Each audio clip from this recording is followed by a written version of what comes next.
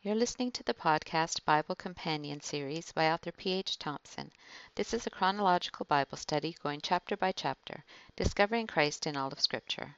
This is Deuteronomy Chapter 16, verses 1 through 8, the Passover reviewed. In preparation for the 10th and final plague on Egypt, which would precipitate Pharaoh's expulsion of Israel from his country, in Exodus 12:2, God told Moses and Aaron, "This month is to be for you the first month of your year." A new nation and a new life would also have a new calendar.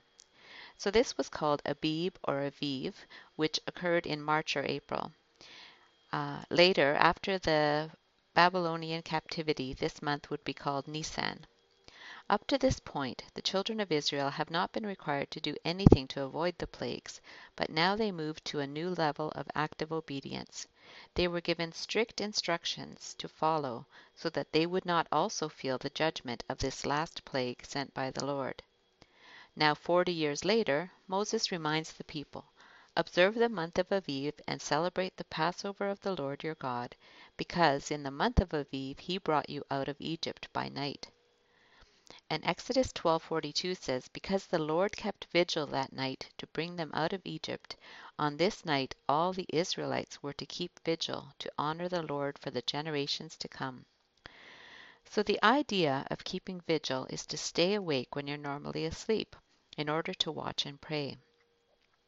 Because God watched over them overnight, in future they were to keep vigil during this ordinance. While they were happy to be leaving Egypt and slavery behind, they didn't leave rejoicing, because they could still hear the Egyptians mourning their dead. It was a solemn observance. They understood they were no less deserving of the judgment of God than the Egyptians. It was only because of the mercy of God that he passed over them. Moses reminds them of this event in Numbers 33:3 and 4. The Israelites set out from Ramses on the 15th day of the first month, the day after the Passover. They marched out defiantly in full view of all the Egyptians, who were burying all their firstborn, whom the Lord had struck down among them, for the Lord had brought judgment on their gods. So the original animal sacrificed at Passover was preferably a lamb, but it could also be a year-old male goat. Sacrifice as the Passover to the Lord your God an animal from your flock or herd at the place the Lord will choose as a dwelling for his name. Do not eat it with bread made with yeast, but for 7 days eat unleavened bread, the bread of affliction, because you left Egypt in haste, so that all the days of your life you may remember the time of your departure from Egypt. Let no yeast be found in your possession in all your land for 7 days. So this Passover event was within the week of another feast called the Festival of Unleavened Bread. They were to remove all yeast or leaven from their houses. The haste involved in their departure would be signified by the inability to allow their bread dough to rise. Yeast is also a symbol of sin, which permeates through the whole person and culture. And they were to do no work, showing their inability to assist in their salvation. God would do it all. Do not let any of the meat you sacrifice on the evening of the first day remain until morning.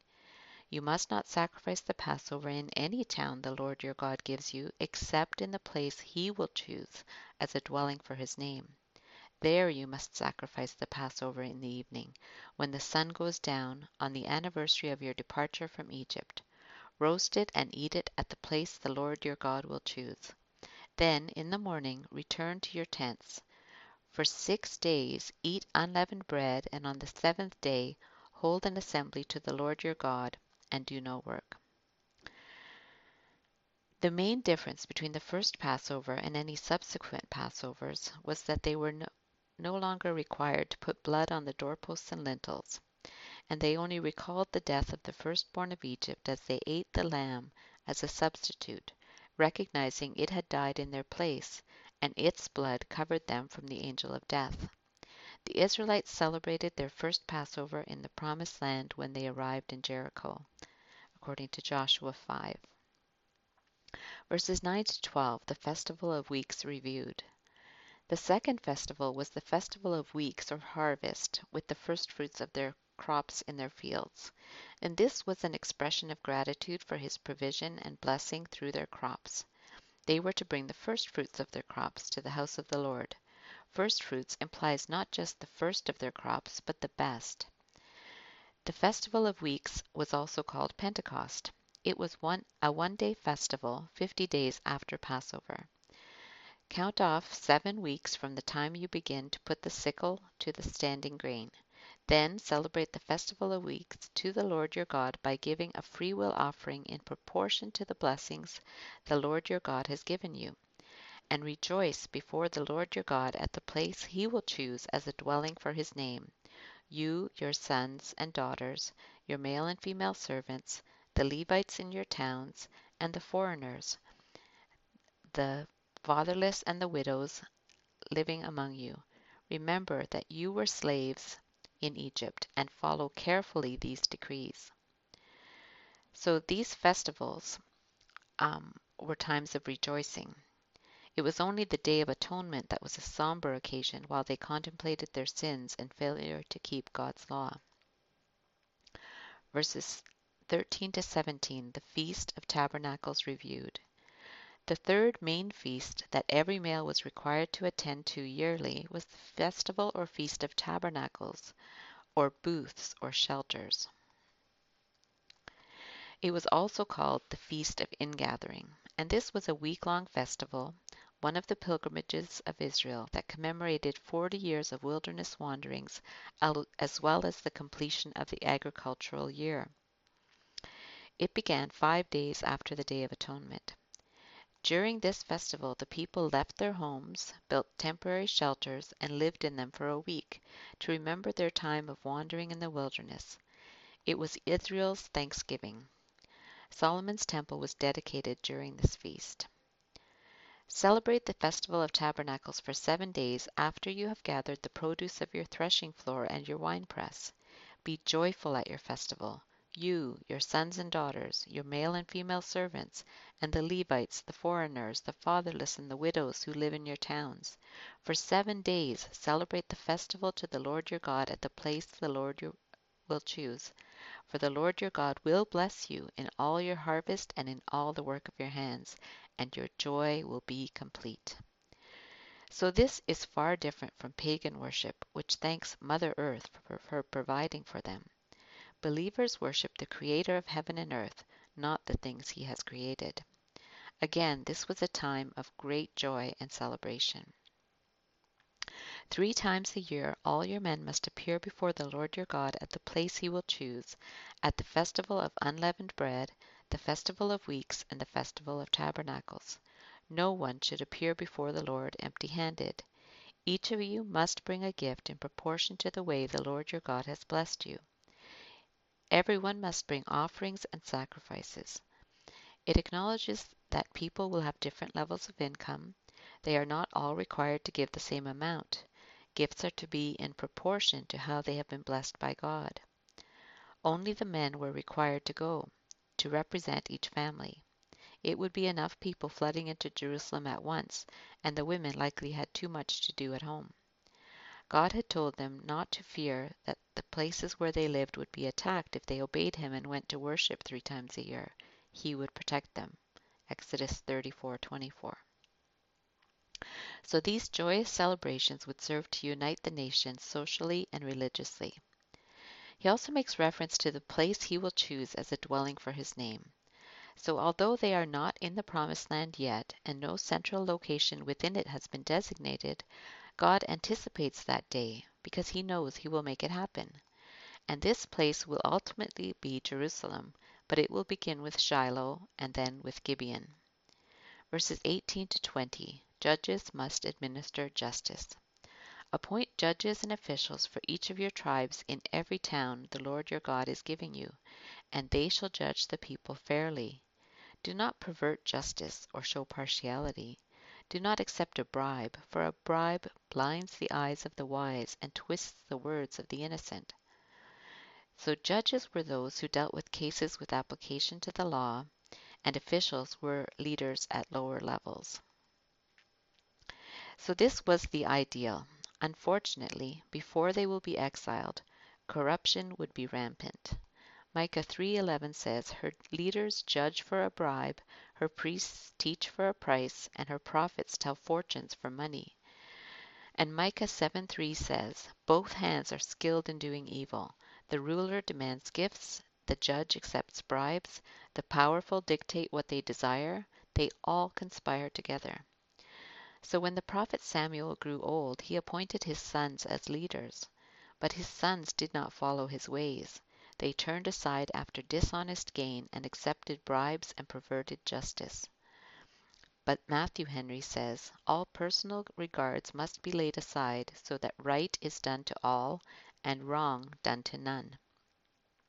So this was negative, what they were not to do.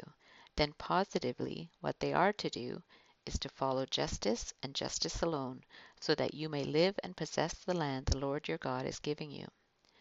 Verses 21 and 22. Don't veer towards syncretism. Do not set up any wooden Asherah pole beside the altar you build to the Lord your God, and do not erect a sacred stone, for these the Lord your God hates. Both these gods of wood and stone were not to be associated with the worship of Yahweh. See the notes about Asherah poles and sacred stones at Deuteronomy 7:5 and 12:3 and 4. So doing this would break the first two commandments. Scarlet threads. So what scarlet threads or hints of Jesus Christ or application to the gospel do we find in this chapter? They were reminded to keep the feasts. Now that we are in the new covenant, those feasts which pointed forward to Jesus, who was their fulfillment, no longer apply to us. Paul tells us that Jesus is our Passover, who was sacrificed for us. For a more detailed description of all the ways Jesus fulfills the Passover, see Exodus chapters 12 and 13. The Passover marked the beginning of the nation of Israel. The death and resurrection of Christ marks the establishment of the church. It is the central event of the New Testament, as the Exodus was the central event of the Old Testament. And even more, our calendar is divided based on before Christ and AD, in the year of our Lord. So in spite of the attempts to secularize it and call it BCE, and which is before Common Era, and CE, which is Common Era, if one asks what the dividing point is, the answer is still Christ. So the Passover, which was celebrated each year, looked backward to their liberation from Egypt, and it looked forward to the ultimate Lamb of God who was our substitute. When we celebrate the Lord's Supper, we look back to Jesus' crucifixion and forward to the wedding supper of the Lamb. The Passover feast, remembered each year, was a reminder of the covenant God made with them. While celebrating the Passover, Jesus instituted the Lord's Supper and a new covenant. So this connected the old rite with the new and united Old Testament or Old Covenant believers with New Testament or New Covenant believers. It was eaten with unleavened bread. Leaven or yeast represented sin. We have been set free or redeemed from our slavery to sin. Therefore, we must remove sin from our lives. Unleavened bread was referred to as the bread of affliction. The meal was to be eaten with bitter herbs to remind them of their bitter slavery in Egypt. Jesus redeemed his people from our bitter slavery to sin. The lamb was to be killed at twilight. They were to celebrate and keep vigil that night, since they would leave Egypt at night. Twilight was known as between two evenings, usually before sunset. Josephus, the first-century Jewish historian, said it was usually killed at 3 p.m., which was the same time that Jesus died on the cross on the Passover. The lamb was to be fully consumed. Nothing was to be left till morning. Jesus really died. We feed on him by faith. At the first Passover, they were to apply the blood to the doorposts and lintel or crossbeam over their door with a brush of hyssop. They were not required to do that during any subsequent Passovers. Jesus' blood was on the crossbeam of the cross he carried on his shoulders. We are to openly confess Christ in faith, applying His blood to our lives. The blood was a sign. The cup of the new covenant in Jesus' blood was a sign of what He was about to do. When God saw the blood, He passed over them. When God sees the blood of Jesus applied to us, we are hidden in Him, and He passes over us for judgment. The lamb was killed as a substitute, and its blood protected those under its shelter. John the Baptist called Jesus the Lamb of God who takes away the sin of the world. His death was our life. He is our substitute. Therefore, we need not fear death and judgment. As with most festivals and Sabbaths, they were to do no work. We need to rest from our work. We need to focus on Him and be thankful. Because Jesus came, we are now in the time of rest. We do not attempt to work for our salvation, but rest in His finished work on our behalf. At Pentecost, or Feast of Weeks, they were to wave 2 loaves of bread. Paul speaks of the elements of the Lord's Supper and reminds them that 2 loaves were made out of 1 lump of dough, just as Jews and Gentiles have the same root. Is not the cup of thanksgiving for which we give thanks a participation in the blood of Christ? And is not the bread that we break a participation in the body of Christ? Because there is 1 loaf, we who are many are one body, for we all share the 1 loaf. And in Romans 11:16 he says, if the part of the dough offered as first fruits is holy, then the whole batch is holy. If the root is holy, so are the branches. So the Festival of Weeks, or Harvest, or Pentecost, was celebrated 50 days after Passover. It was a time of rejoicing as a harvest was brought in, signifying God's blessing and provision. Because of the preaching of the gospel on the day of Pentecost, 50 days after Jesus died on Passover, 3,000 souls were saved. And this was a harvest of souls and a blessing from God. They were to bring their first fruits to God. We are to give God our first and best. Jesus was the first fruit from the dead, and we will follow after, being given glorified resurrection bodies like His own. The basis of their care of the Levites, strangers, fatherless, and widows among them was because they were to remember that they were once slaves too, but they have been redeemed. Being redeemed from slavery and spared the punishment we deserve spurs our good works. When we do good works, others see them and glorify God in heaven. The Feast of Tabernacles or booths reminded the people of the transient nature of this life. The idea of being strangers or pilgrims is repeated many times by the patriarchs. We need to recognize that this world is not our home. Are we reluctant to leave this planet we call home? Is our heart still here, or have we recognized we are citizens of heaven and are merely pilgrims and strangers here? Are our treasures sent on ahead into heaven where they are safe from moth, rust, and thieves? Are we ready to leave on a moment's notice without a backward longing glance? We need to think on such things.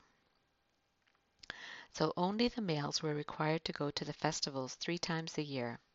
In the new covenant, we are all to present our bodies as living sacrifices. There is no male or female distinctions when it comes to our standing before God. We are now a kingdom of priests, offering spiritual sacrifices, ourselves, praise, thanksgiving, financial gifts, and prayers. It was important for the nation to assemble for worship, and we are not to give up meeting together. One of the main reasons for these festivals was to recall what God had done for them and praise Him for it. It's important for us to do the same. They had 3 required festivals to attend. We have only 2 ordinances initiated by Jesus, which are baptism and the Lord's Supper. They were to rejoice in worship, celebrate, and be joyful. And if those under the law were to rejoice, then we have even more reason than anyone else to rejoice in the Lord. Our duty is to be our delight. No one was to appear before God empty-handed. We cannot approach God on our own merits, but must plead the blood of the sacrifice of Jesus, the Lamb of God. You've been listening to the podcast Bible Companion series by author P.H. Thompson. If you enjoyed this podcast, please subscribe and comment. Continue listening for Deuteronomy Chapter 17. May God bless the study of His Word.